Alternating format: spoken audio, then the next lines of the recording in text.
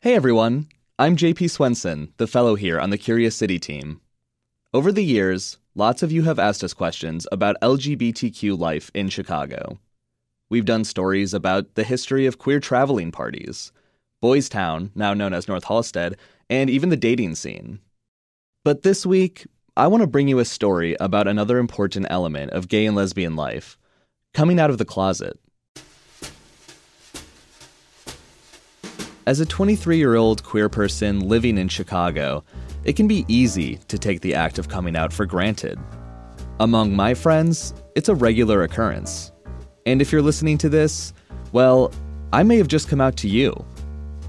And I feel fortunate that LGBTQ people and their allies fought hard so that the process of coming out could be a lot easier for someone like me. But that's not to say coming out is easy for everyone today. In fact, countless queer people across the country still don't feel comfortable or safe coming out. And that was even more true in the past. Next Tuesday is National Coming Out Day, which was first observed back in 1988. It was a day meant to raise awareness around LGBTQ rights and center queer people and their experiences. So, on this episode, we're marking the historic importance of this day by bringing you the stories of a number of people who for years hid a major part of their identity, but eventually came out later in life. I felt that by sort of pretending or being straight, or at least straight enough to make a heterosexual marriage work, was the thing to do. It was kind of a social compliance. That's coming up.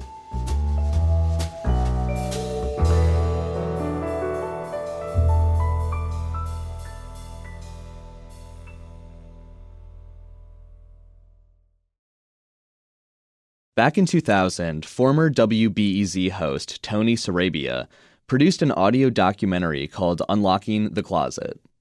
This week, we're pulling it out of the WBEZ archives. Tony came out later in life, and he wanted to share the stories of others who finally felt able to take this step. These stories were told by people who came of age in the 1950s or early 60s, which was a time when leading an openly gay life wasn't an option for a lot of people. Now, bear in mind, a lot has changed legally and culturally in the last 22 years, including the language we use when we talk about queer communities. The people you're about to hear from had never talked about their experiences in public before 2000 when Tony produced this special.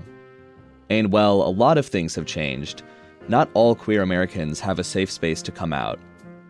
The stories you're about to hear, while recounted more than 20 years ago, still reflect the experiences of many Americans today. From the time I was a teenager, there was something different about me. I knew this. The man you just heard from was 16 years old in 1950, growing up in a small northern Illinois town. A tall man with wavy gray hair and a mustache. He's now in his mid-60s. He's a recently retired teacher, married with 2 grown sons. He's also gay. Because he's out only to his wife and kids and doesn't want other people he knows to know about his homosexuality, he and his wife have requested their names be changed and voices altered. We'll call them Rick and Jill. Different wasn't acceptable, so I tried to fit in as well as I could, but being not very athletic, not very well coordinated, it was difficult to fit in. But I had buddies or 1 or 2, I was not the center of a crowd or even in a crowd. But I dated and I didn't deal with my feelings much at all. As a kid, Rick says he was a bookish nerd, not really wanting to be different from the other boys. He didn't feel different just because of a lack of interest in typical boys' play, but because of his desire to, as he puts it, check out other guys all the time, without being obvious about it. But Rick says back then he never put the word homosexual to his desires. His perceptions of a homosexual mirrored what much of America thought in the 1950s. And so he says he never considered himself gay while growing up. My perception of what a gay guy would be like would be very much fairy-like. He would be very lightweight, very feminine, the lisping queen. And I wasn't that, so I felt kind of safe. Rick was briefly engaged to a woman while attending Northern Illinois University. In 1960, he met his present wife, who was teaching at the same school as Rick. They dated for 2 years, got married in 1962. And 2 years after we were married, he told me that he was interested in Tarzan movies and that he liked to look at men. He had never touched anyone. He's never had an affair or anything. But he never said he was gay. And we were still having sexual relations, so I blocked it out of my mind. But Rick remembers it differently. He says he did tell his wife he was gay, the same time he told her about the Tarzan movies. But Jill says she doesn't remember ever hearing the word gay come out of Rick's mouth back then. Both do remember saying they loved each other, that this fondness for looking at men was just a small part of who Rick was, and that getting married was the thing to do. Without getting married, I would have had to explain to everybody why I wasn't. And in my family and in my part of society at that time, a confirmed bachelor was a suspicious person. You just didn't do that. You got married or you went to San Francisco or something. I believed that I could be a good husband, and I worried constantly about sex. I was never good at it. Don't ask about the honeymoon. Adequate, but not good. It was just expected. I needed to be married because not being married would have raised so many questions. I'd have had to move away. He thought he could fool the world, repress his homosexuality, and live what many people back then considered to be the American ideal, married with kids, house in the suburbs, and a good career. But he never expected to fool himself. Rick says he's never had sex with a man, came close one time, though, while in the Army, but he says both he and the other soldier got so scared that nothing ever happened. Rick eventually found an outlet lots of other married, closeted gay men have discovered since the Internet explosion, logging on to the numerous gay Internet sites out there. And like many of those men, it was a clandestine activity for Rick. One day in April of 1999, though, Jill came across an email Rick had sent to another man. The message began with the greeting, "To Tom, the best lover I've ever had," and then went on to describe a sexual fantasy. And then my world came crashing down. My world was not what it used to be.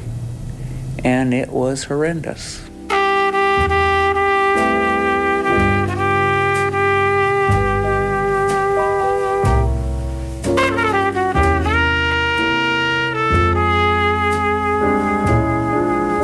And at first, every waking hour, sex was all I thought about because I thought, I have really missed out, and now I know why I missed out. And it's not fair, and why me, and it was not a good last summer. Most days were not good. He wanted to be supportive, but yet he was who he was. But in my mind, I knew that he respected me as a person and still wanted me around. But boy, I would go into lingerie departments and I would just dissolve that I wasn't sexy to my husband. I wasn't attractive to him.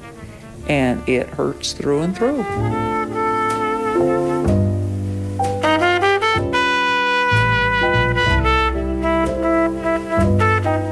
There are no official statistics on how many people in this country are married to gay spouses, knowingly or not.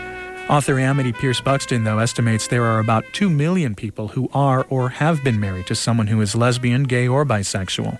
I think marriage doesn't contemplate this. Buxton is the author of The Other Side of the Closet, The Coming Out Crisis for Straight Spouses and Their Families, a book that takes a look at what happens to spouses when their partners come out.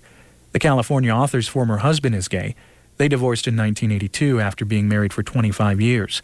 The following year, he came out to her. I read a book called Now That You Know by Betty Fairchild, which was a study of parents adjusting to their children. So I took the view that here my husband was finally able to reach his full potential.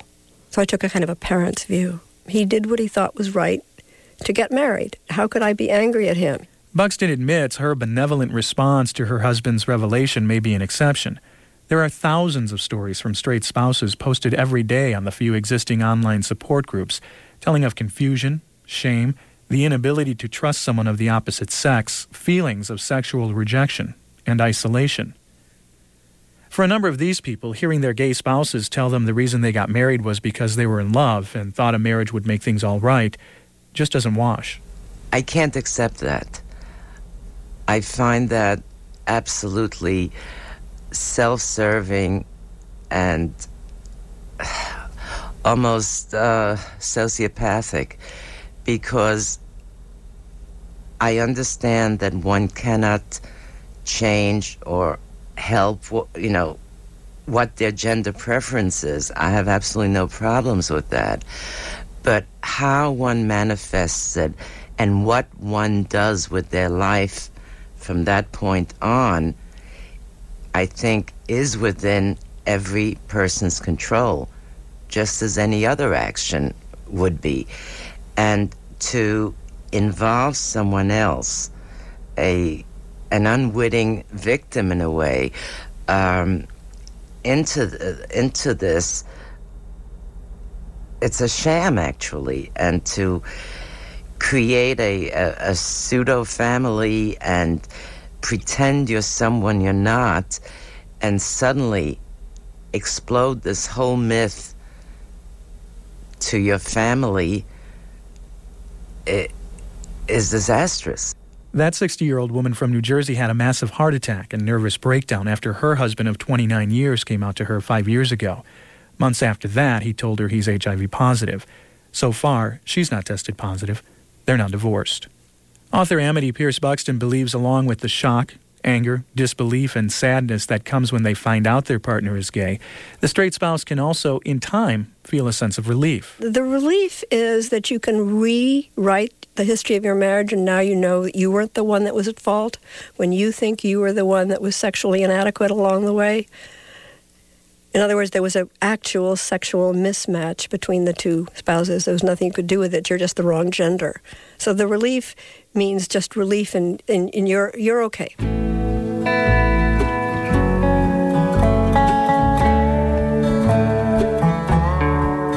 The stages are the shock and the relief and the hurting and the pain for feeling you were deceived and pretty stupid for not figuring it out. And then facing the fact that this coming out is not, this person is not going to change back into being heterosexual, and that you're hurt. What usually follows, according to Buxton's research, is a divorce, sometimes immediately. But she says there are exceptions, like Jill and Rick. Oh, it takes a lot of accommodation on both their parts. The wife particularly has to be pretty flexible to let her husband either just have gay friends and socialize with them, or to have a lover. Rick says he doesn't have a gay lover or a circle of gay friends. That helps Jill cope with her unusual marriage. She also has a couple of mantras to help her deal with being married to a gay man. She tells herself Rick's a good husband and that she's enjoyed and still enjoys a good life with him. But there are many moments, little things, she says, when she's reminded her marriage is not quite the way she'd hoped it would be. Well, I couldn't sleep. And I was awake lots in the night, and that's bad because then you think of all the things that instead of sleeping. And then he got up in the morning, and I hadn't had a lot of sleep, and he got out of bed, and he didn't know I was awake, but it woke me up as he got up, and the first thing he did was went down to check and see if any of his friends were online or if he had a letter from them. And that just makes you feel like you're not that important. And he tells me I'm important. I know I am. I know he wants to talk to his friends, but still these old things in your head that say I'm not number one, when basically I am.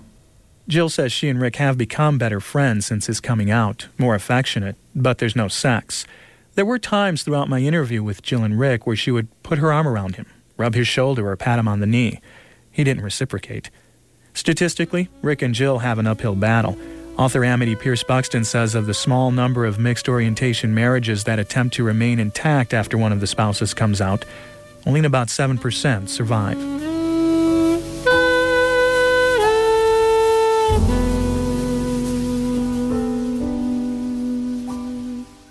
More from Unlocking the Closet after this.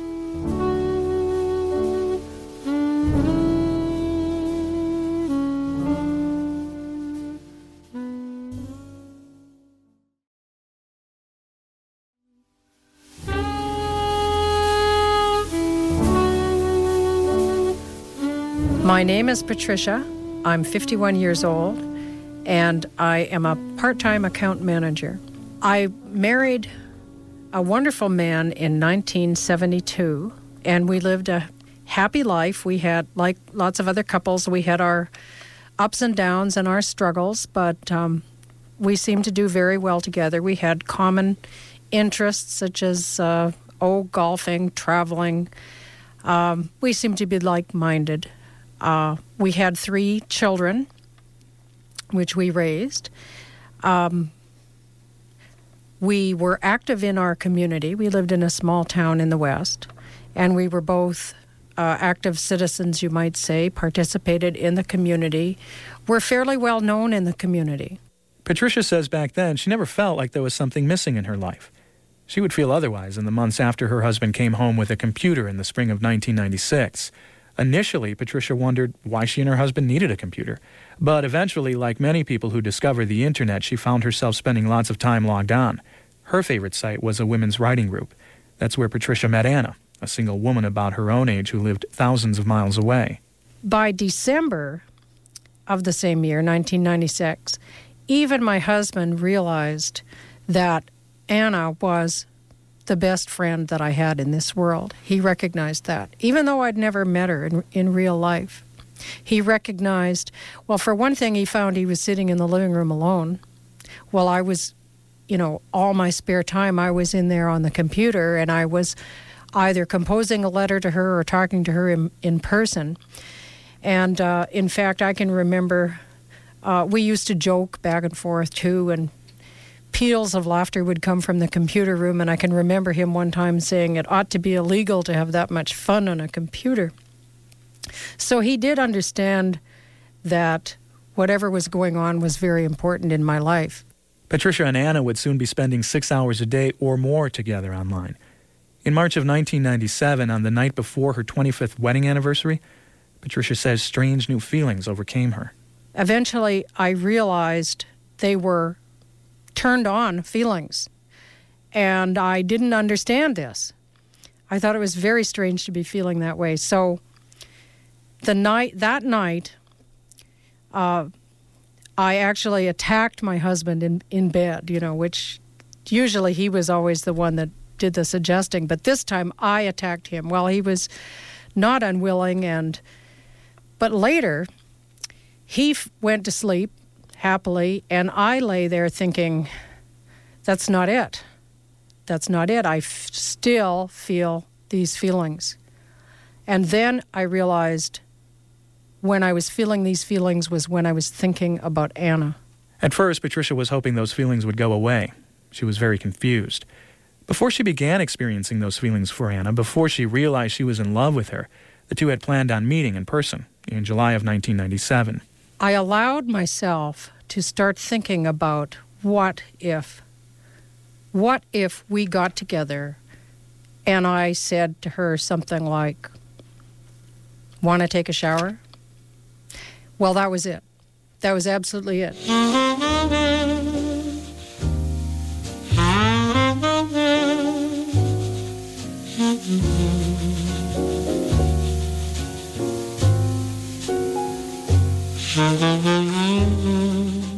Once I opened that door and allowed myself to say what if and envision it, then that was it. I knew it had to be. And it was. And it was the most wonderful experience of my life. I want to say that these feelings, I never had them before for any woman. I recognized I was in love with her in all the other ways before these feelings ever arrived. These feelings, I think, were more or less the hammer that hit me over the head. They were the last things to arrive. All the other things were in place. We'd known each other intimately for almost a year at this point, just as friends. And so this sexual part was the very last thing. But when it was in place, then the whole picture emerged of how I felt about her. By August, Patricia's husband knew something was going on and pressed her for information. Believe it or not, 25 years married to a person, and I didn't know what he would do. I was afraid. He'd never been violent to me, but I was afraid of that. He'd never been unreasonable, but I was afraid of that. I knew that one day he would demand to know in such a way that I would have to answer. And sure enough, that day did happen.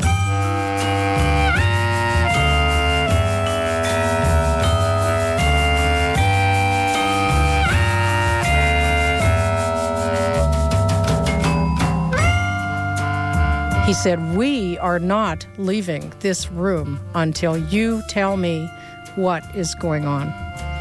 He said, "I don't care what else happens. We are not leaving this room until you tell me." So I said, "Okay, what do you want to know?" And he said, "Are you in love with Anna?" I said, "Yes, I am." And then he said, "Is Anna a man?" And I laughed. That was so funny to me.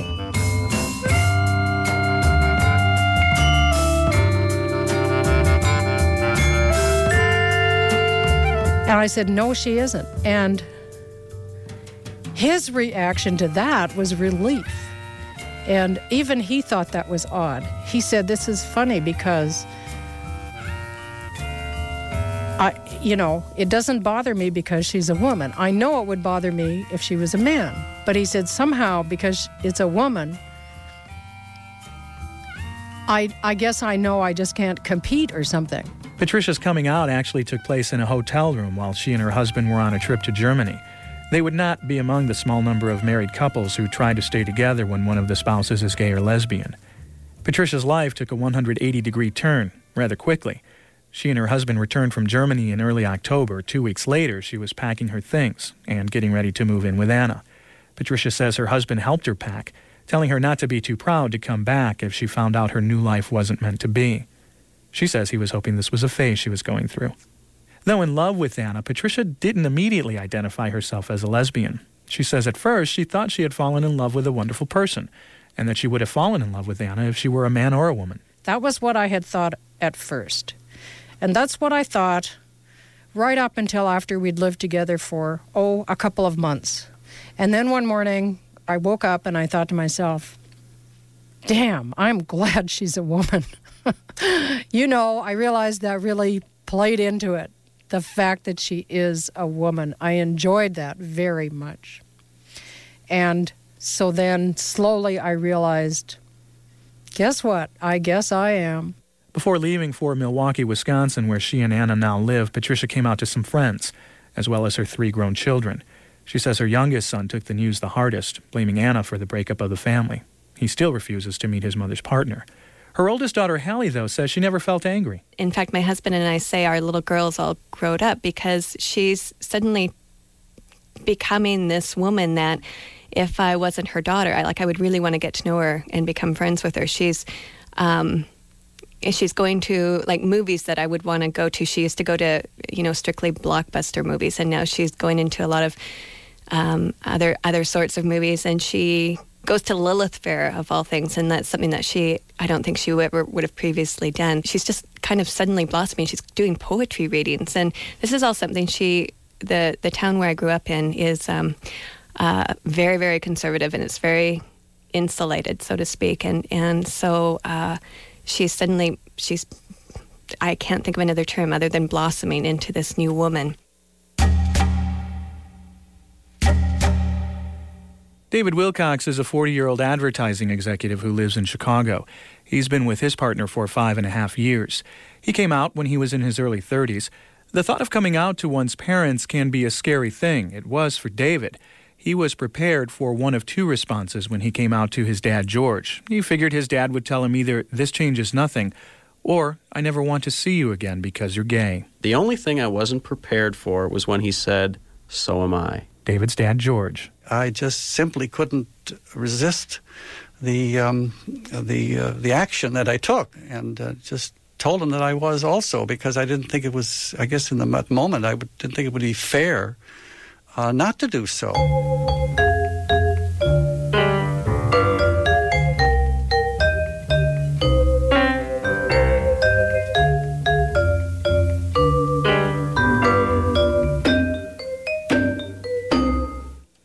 is George Wilcox. I currently live in North Carolina. I'm 73 years old. And I guess my story really begins back in April of 1956 when I married a very wonderful woman. Her name was Janet. And for me, it was the it became, I guess, the socially appointed time to be straight, because I was not terribly active prior to getting married, but I, fooled around, as the expression goes, up to that point.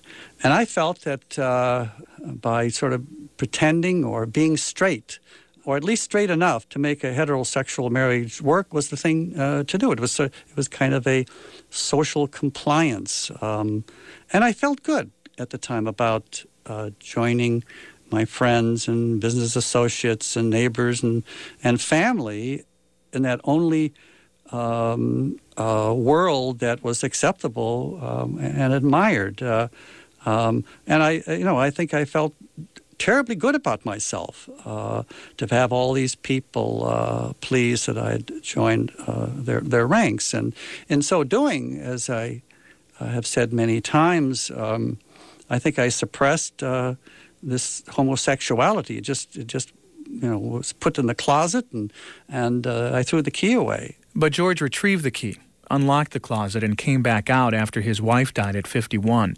Like Patricia's, George's life changed almost completely. He found it easy to make the transition, even at his age. He moved to Chicago's gay neighborhood, quickly established a small circle of gay friends, and began dating. But unlike Patricia, it was a while, almost a decade after surprising his son David, that he told his other grown children and the rest of the family that he's gay. Even though George didn't begin living as a gay man again until after his wife's death, David says he felt sad for his mom when he found out his dad was gay. He says it was like his mom had been duped. He recalls times when his mother thought the spark had gone out of the marriage because of her, one time saying she didn't think she was attractive anymore to George. Certainly the tragic and painful loss of her at such an early age was what allowed Dad to be who he really is. And so in some ways, her early, her much too soon passing gave him an opportunity. She gave him an opportunity unknowingly to be himself. And I think that's a wonderful thing. And so that's how I've made peace with it. And that wasn't that hard.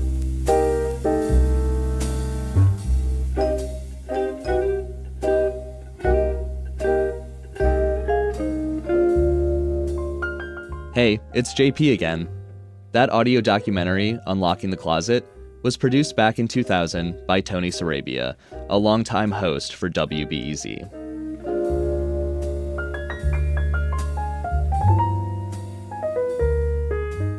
And one quick thing before we finish up today's episode.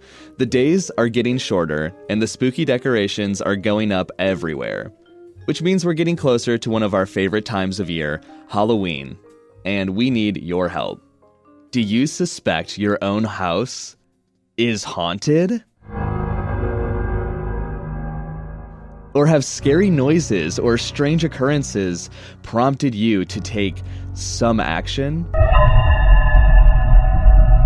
Perhaps you've done a little armchair research and dug into the history of your home and found something revealing. These are the kinds of stories that intrigue us, and we want to hear from you. If your story makes us shiver, Curious City might come out to see you and your otherworldly visitors. Leave us a voicemail message at 888-789-7752. That's 888-789-7752, or you can find us online at wbez.org/hauntedhouses. Curious City is supported by the Conant Family Foundation. Joe Dassault and Jason Mark produced the show. Adriana Cardona Magigad is our reporter. Maggie Sivit is our digital and engagement producer, and Alexandra Solomon is our editor. I'm Luminary Fellow JP Swenson. Thanks for listening, and we'll see you next week.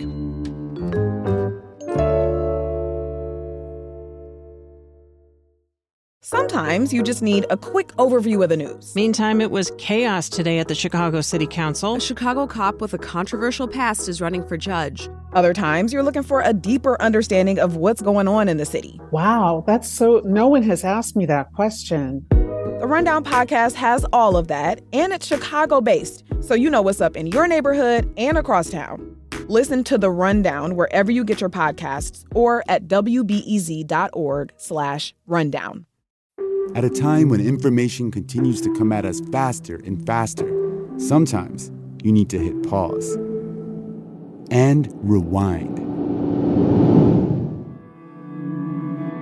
NPR's Throughline takes you back in time to the source of the news stories filling your feed. Find NPR's Throughline wherever you get your podcasts.